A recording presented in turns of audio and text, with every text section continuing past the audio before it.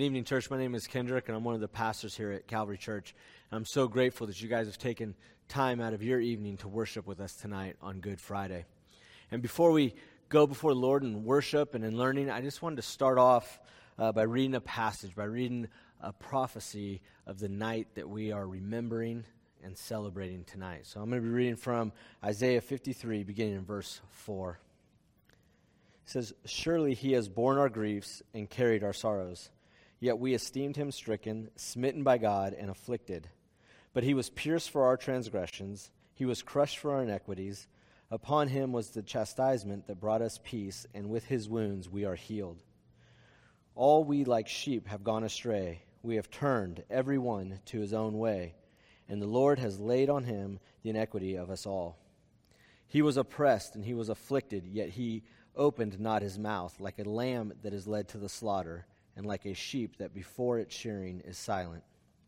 So he opened not his mouth. By oppression and judgment he was taken away.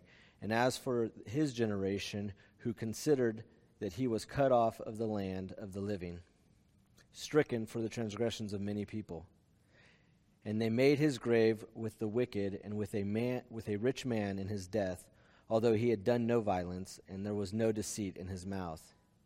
Yet it was with the will of the Lord to crush him. He has put him to grief. When his soul makes an offering for guilt, he shall see his offspring, he shall prolong his days. The will of the Lord will prosper in his hand. Out of the anguish of his soul he shall see and be satisfied. By his knowledge shall the righteous one, my servant, make many to be accounted righteous, and he shall bear their iniquities. Therefore I will divide him a portion with the many, and he shall divide the spoil with the strong, because he poured out his soul to death and was numbered with the transgressors. Yet he bore the sin of many and makes intercession for the transgressors." Church, will you join us in worship tonight?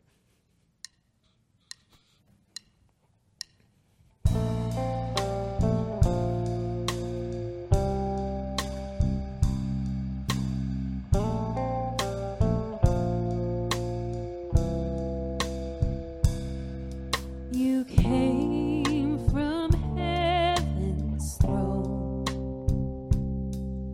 acquainted with our sorrow.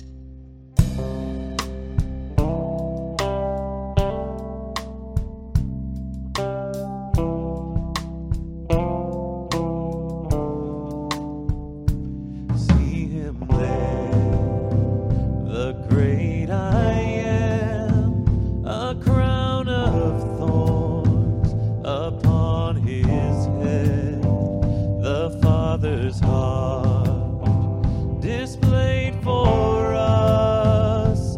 Oh God, we thank you for the cross. Lifted up on Calvary's hill, we curse your name, and even still you bore our shame and paid the cost. Oh God, we thank you for the cross. Behold the Lamb, the story of redemption written on his hands. Jesus, you will reign forevermore. The victory is yours. We bring your praise, endless hallelujahs to your holy name. Jesus, you will reign forevermore. The victory is yours.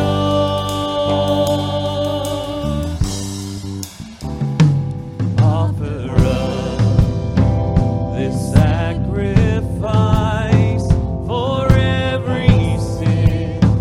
Our Savior died, the Lord of life can't be contained. Our God has risen from the grave. Oh, our God has risen from the grave. Behold the Lamb, the story of redemption written on his hands. Jesus, you will reign forevermore. The victory is yours.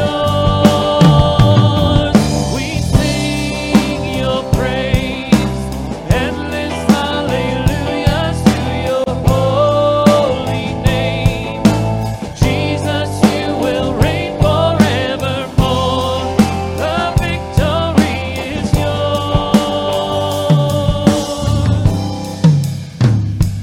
When the age of death is done, we'll see your face, bright as the sun. We'll bow before the King of Kings.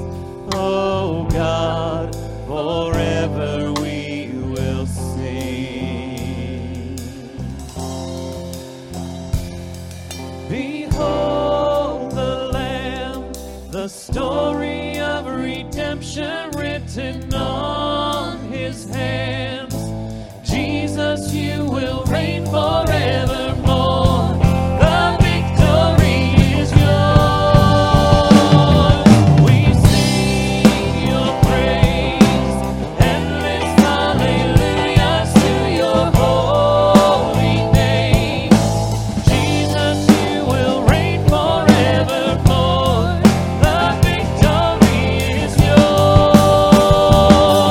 Behold the Lamb, the story of redemption written on his hands.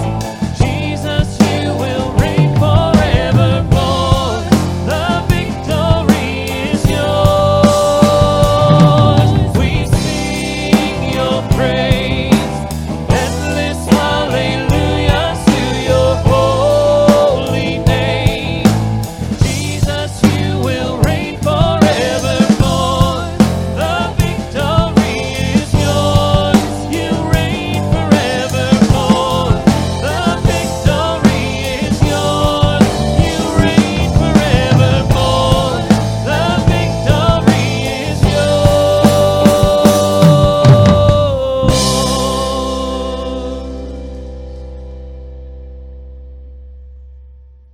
Amen. Jesus, we give you praise tonight for what you did on the cross for us. Lord, speak to us now through your word. We love you. It's in Jesus' name that we pray. Amen.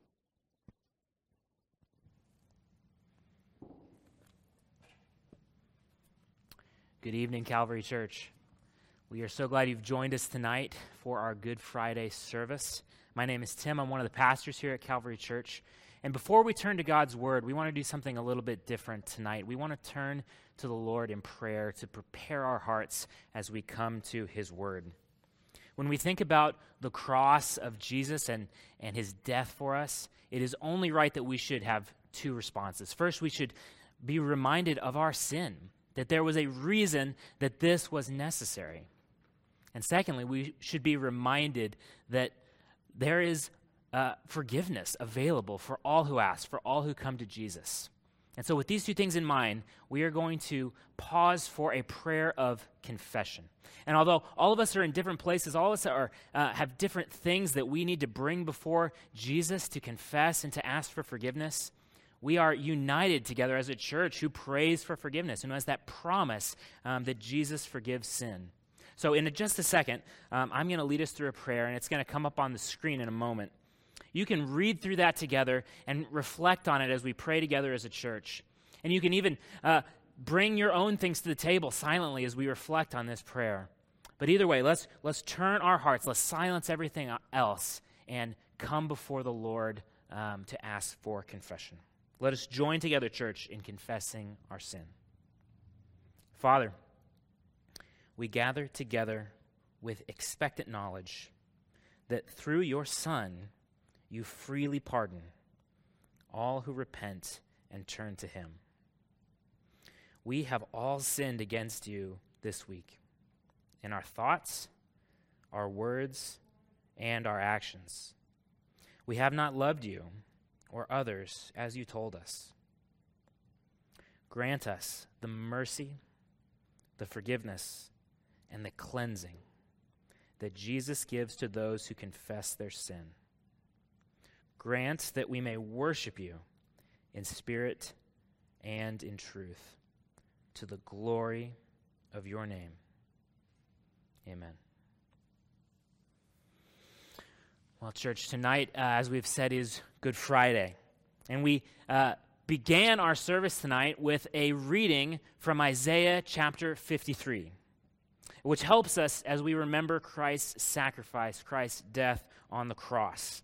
Isaiah 53 is a prophecy given hundreds of years before the birth of Jesus that speaks to his death and suffering that he would go through as the suffering servant to bring forgiveness for God's people. And it shows us the truth of the gospel that Jesus died on the cross for sinners like us. Isaiah 53 speaks of Jesus' suffering and death on behalf of people like you and me.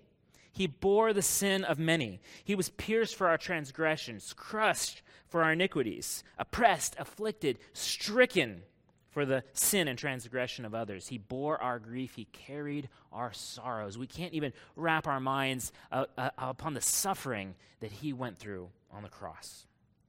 It also reminds us that Jesus is perfect, without sin, the innocent sacrifice, just like the sacrificial lamb in the Old Testament. He had done no violence and there was no deceit in his mouth, it says.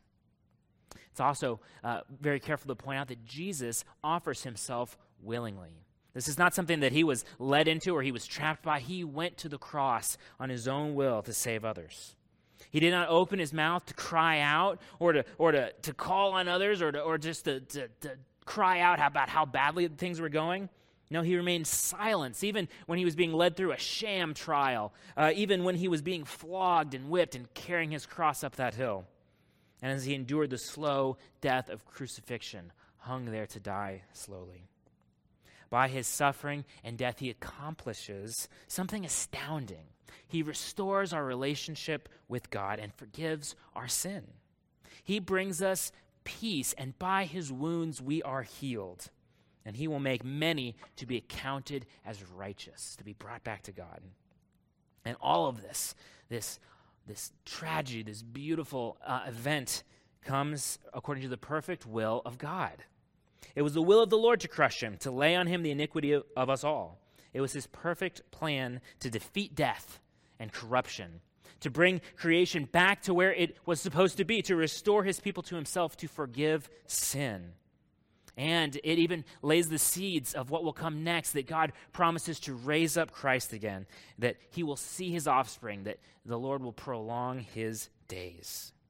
Now, I hope this is a familiar passage and a familiar message to you, the message of the gospel.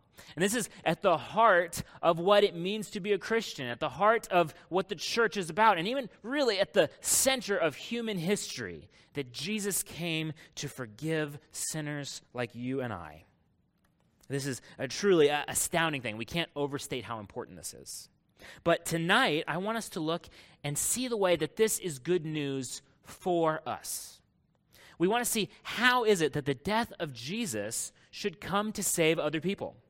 How is it that Jesus' righteousness is applied to people like you and me? And why should our punishment be able to be poured onto Jesus? How can he pay it for us? And so, at the end of it, how does this shape and change our lives? So to do that, we're going to look at Galatians chapter 2, verse 20. You can turn there in your Bibles right now. Galatians chapter 2, verse 20. And here, in a letter written to the churches in Galatia, Paul writes, I have been crucified with Christ. It is no longer I who live, but Christ who lives in me. And the life I now live in the flesh, I live by faith in the Son of God, who loved me and gave himself for me. This is God's word. On that cross 2,000 years ago, Jesus died. And Paul says, if you are a follower of Jesus, you died on that cross too. Followers of Jesus are crucified with Christ. Let's say that again. Followers of Jesus are crucified with Christ. To be a Christian, to be a follower of Jesus, is to be one who has gone to the cross and died with him there. Now, what can this mean? There's a very real sense, right, that the cross was a historical event. It happened 2,000 years ago, and you and I weren't there. So in a real sense, Jesus is the only one who actually was physically present dying on the cross. And as the only one who is both fully God and fully human, he is the only one who can bear the sins of the world on the cross. So we have to keep that in mind, first of all. But to experience the effects of Jesus' death, for it to be good news for you and me, we must be united with Jesus in his death. As one theologian said, as long as Christ remains outside of us and we are separated from him, all that he has suffered and done for the salvation of the human race remains useless and of no value to us. We must be in Christ. So to follow Jesus is to be united with him, to be in him by the Holy Spirit, to be brought in close proximity and connection to him. What's his is ours, and what's ours is his. And the New Testament uses several word pictures, illustrations, to help us wrap our minds around this idea. In certain places, God's people, the church, are called the body of Christ. And each of the members are different pieces of the body that all work together with Jesus as the head. In other places, God's people are a temple that is being built up, and Jesus is the foundation. He's the cornerstone that everything is built on. And in other places, Jesus is the vine, and we are the branches. He is the source of our growth, of our life, and we all branch out from him. All of these give us this main point that Christians are united with Jesus. Now, it's really important to say, these are all metaphors, but it's not just a metaphor. It's not just figurative. Something really happens and takes place here. The cross of Christ affects us because we really are included in it. Jesus calls anyone who would follow him to take up their cross and to die with him, to come and die. We are united with him, Romans tells us, in his death, in his burial, and we are raised with him in his resurrection to walk in new life. We no longer live, but Christ lives in us. Now, this doesn't mean that our human personality is just gone, like we're possessed or something like that. And it doesn't mean that all of our problems just go away in an instant, that we no longer struggle with sin and we no longer find things difficult in the world, that everything's just great all of a sudden. But it does mean that a radical transformation has taken place. Christ in his Spirit dwells inside of us. He makes us holy, he sanctifies us, and he gives us power through the Spirit to obey God, to follow God's way. Galatians 4:6 describes this. It says, God has sent the Spirit of his Son into our hearts. All that we have through Christ, we have because we are connected with him. So life in Christ is about cruciformity. Cruciformity, being crucified with Christ. This is kind of a strange word, but it's really important for describing the Christian life. Cruciformity. What does it mean? It means that our lives are shaped by Jesus' crucifixion. They are cross-shaped, formed to the cross. By Jesus' death and life, we are defined and we are formed by the cross. We become people not just who are saved by the gospel, but who live by the gospel. The cross isn't just the way that we're saved for eternity, it's the way that we live day to day, right now, each and every second. It's not just a one-time message that gets us to heaven, it's the pattern that shapes our day to day, from the most boring moments to the most big and important moments that we can think of. It should define our actions. The old way of living is dead. It is crucified on the cross, and we are raised to a new way of life. Now, when we think about this idea of cruciformity, of being crucified with Christ, there are three things specifically that Paul talks about in his letters that we die to. There are three things that we are crucified to. Three areas that are now dead to us because we are connected with Jesus. And this means that our relationship to them has changed. They no longer control us. They no longer dominate or rule over our lives. They can't define us. So we're going to look at these three things to teach us how we can be formed by the cross. First, Paul tells us that we are crucified to the law. And we see this in Galatians 2:19, when Paul says that through the law I died to the law so that I might live to God. When Paul speaks about the law in the book of Galatians, he's talking about human effort. He's talking about all that we do to try and earn our place before God. We try and follow all the rules. We try and be holy enough and righteous enough so that we can be good people, that we can be good enough that God would accept us and bring us to heaven someday. It's trying to be good enough on our own. But this is not the way the gospel works. This is not the way Christians are to live their lives. We are dead to this. It's gone. Kendrick talked about this in his sermon on Sunday, that there is no ability on our part to be able to be right before God. We are unable to do it. We cannot be justified by our works, and our best attempts at following God's commands are not good enough. But that way is dead. It's gone to us. We're no longer trapped under that unliftable weight. We are made right by faith in Jesus. We are free from the crushing struggle to be perfect. We're free from the guilt of our mistakes and the sin and failures that used to define us. Jesus has died in our place. He's borne our iniquities, and he makes us right with God. And so all we must do is come to him in faith, ask for forgiveness. This is the heart of the gospel. To try and go back to our own effort and our own goodness, that's to try and earn our place with God. That's rejecting Jesus on the cross.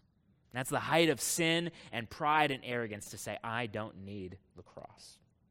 So we're crucified to the law. Secondly, we are crucified to our sin. We're crucified to our sin.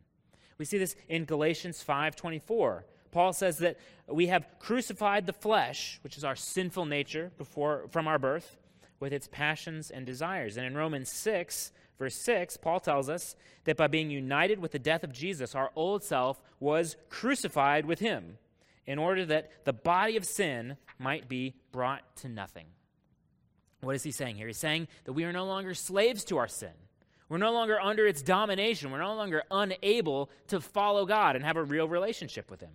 No, we've been set free. We've been given new life. And again, it's important to remember that this doesn't mean that we no longer struggle with sin or that we're all perfect beings who never have anything to confess before God. That's just not true. It's not what Scripture tells us. It doesn't ever mean that we won't ever fail again or that we won't continue to struggle sometimes with the same thing over and over again. We are still tempted. We still struggle with the presence of sin in our lives until the world ends and we go to be with Jesus. But it doesn't control us, and it's not our master anymore. We are dead to sin and alive to Jesus. By his Spirit, he enables us to grow to be like him, to follow his ways, to walk in the Spirit, and to live in obedience. He gives us a truly new and transformed life. The Bible even says that we are like new people, new creations. And so because of this transformed life, we can no longer continue living the way we used to. It's really tempting to say, Jesus forgives, so sin isn't really that serious anymore, right? It's not that big a deal. It's better to ask forgiveness than permission. I'm going to live the way I want to now, and then later on I'll go back and I'll ask for forgiveness, and Jesus will cover it, right? It's no big deal. Well, that's not how this works. That's unacceptable, and that is against the gospel.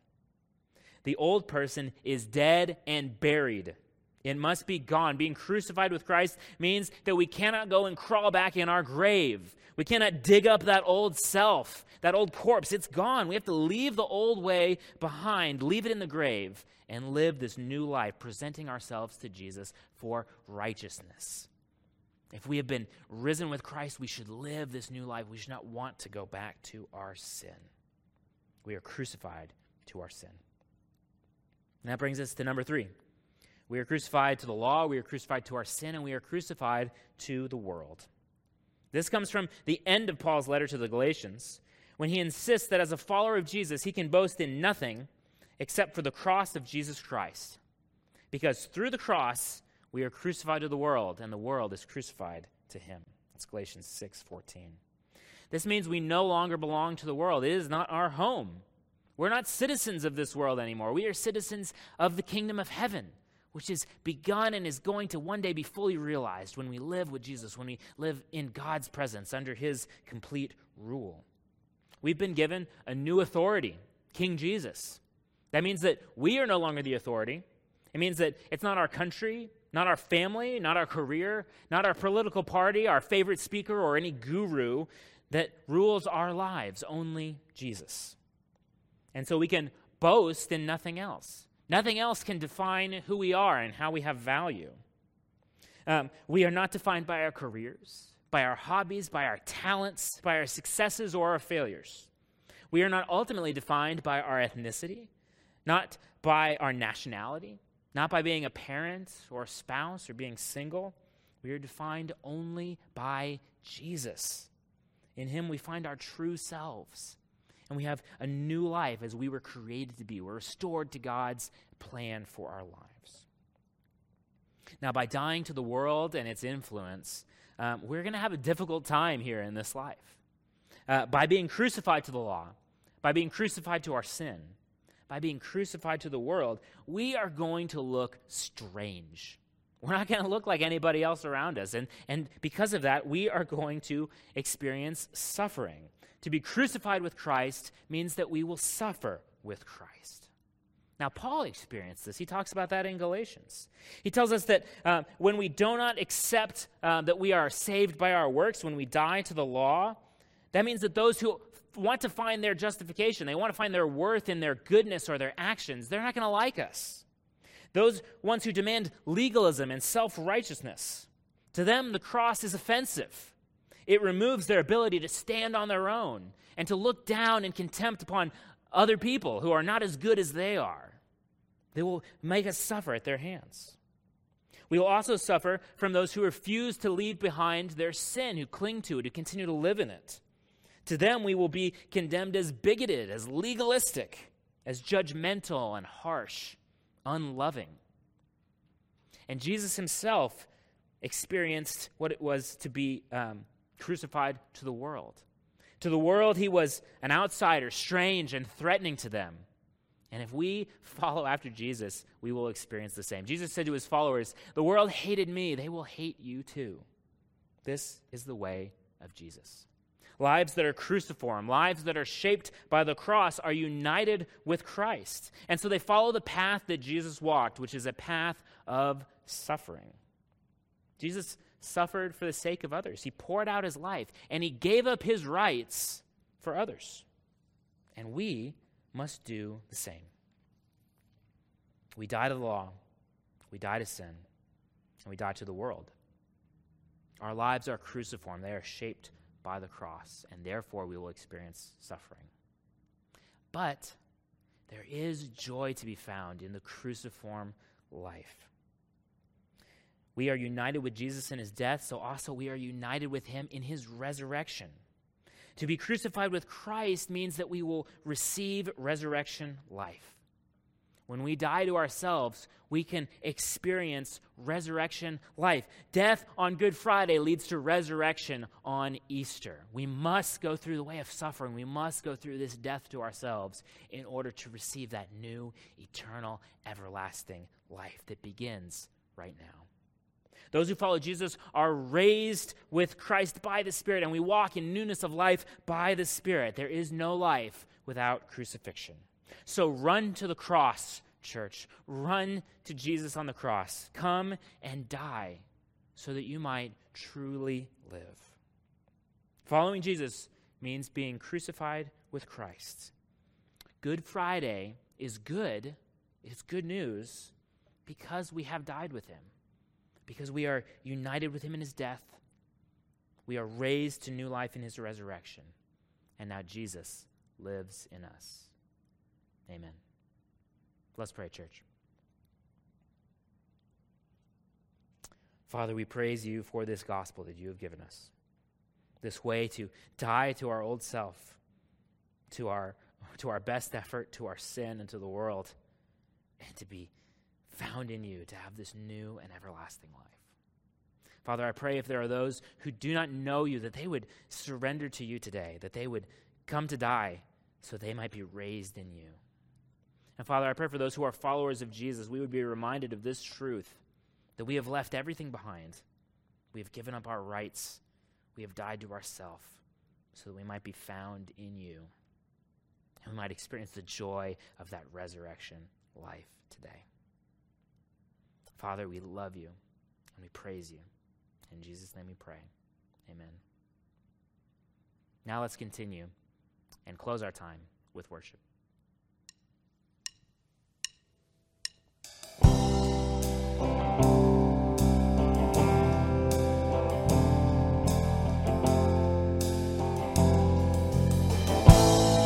I cast my life like ashes on the waves and leave behind all of my selfish ways. My past is gone, now all that's left is grace.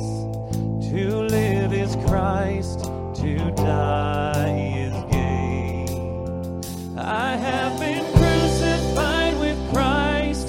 It is no longer I who lives, but Christ lives in me. I have a second chance in life. My future's open wide. I know Christ lives in me. He lives in me. My dreams I lay surrendered at the cross. My hands held high, my knees upon the dust. My choice is made. I've counted up the cost. To live is Christ, to die is gain. To live is Christ, to die is gain. I have been crucified with Christ. It is no longer I who lives, but Christ lives in me. I have a second chance in life. My future's open wide. I know Christ lives in me. He lives in me. I'm pressing on to heaven. I've seen the power of the resurrection. The Savior of my soul is Jesus Christ alone.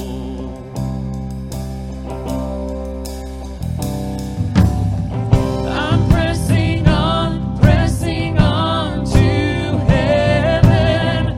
I've seen the power of your resurrection.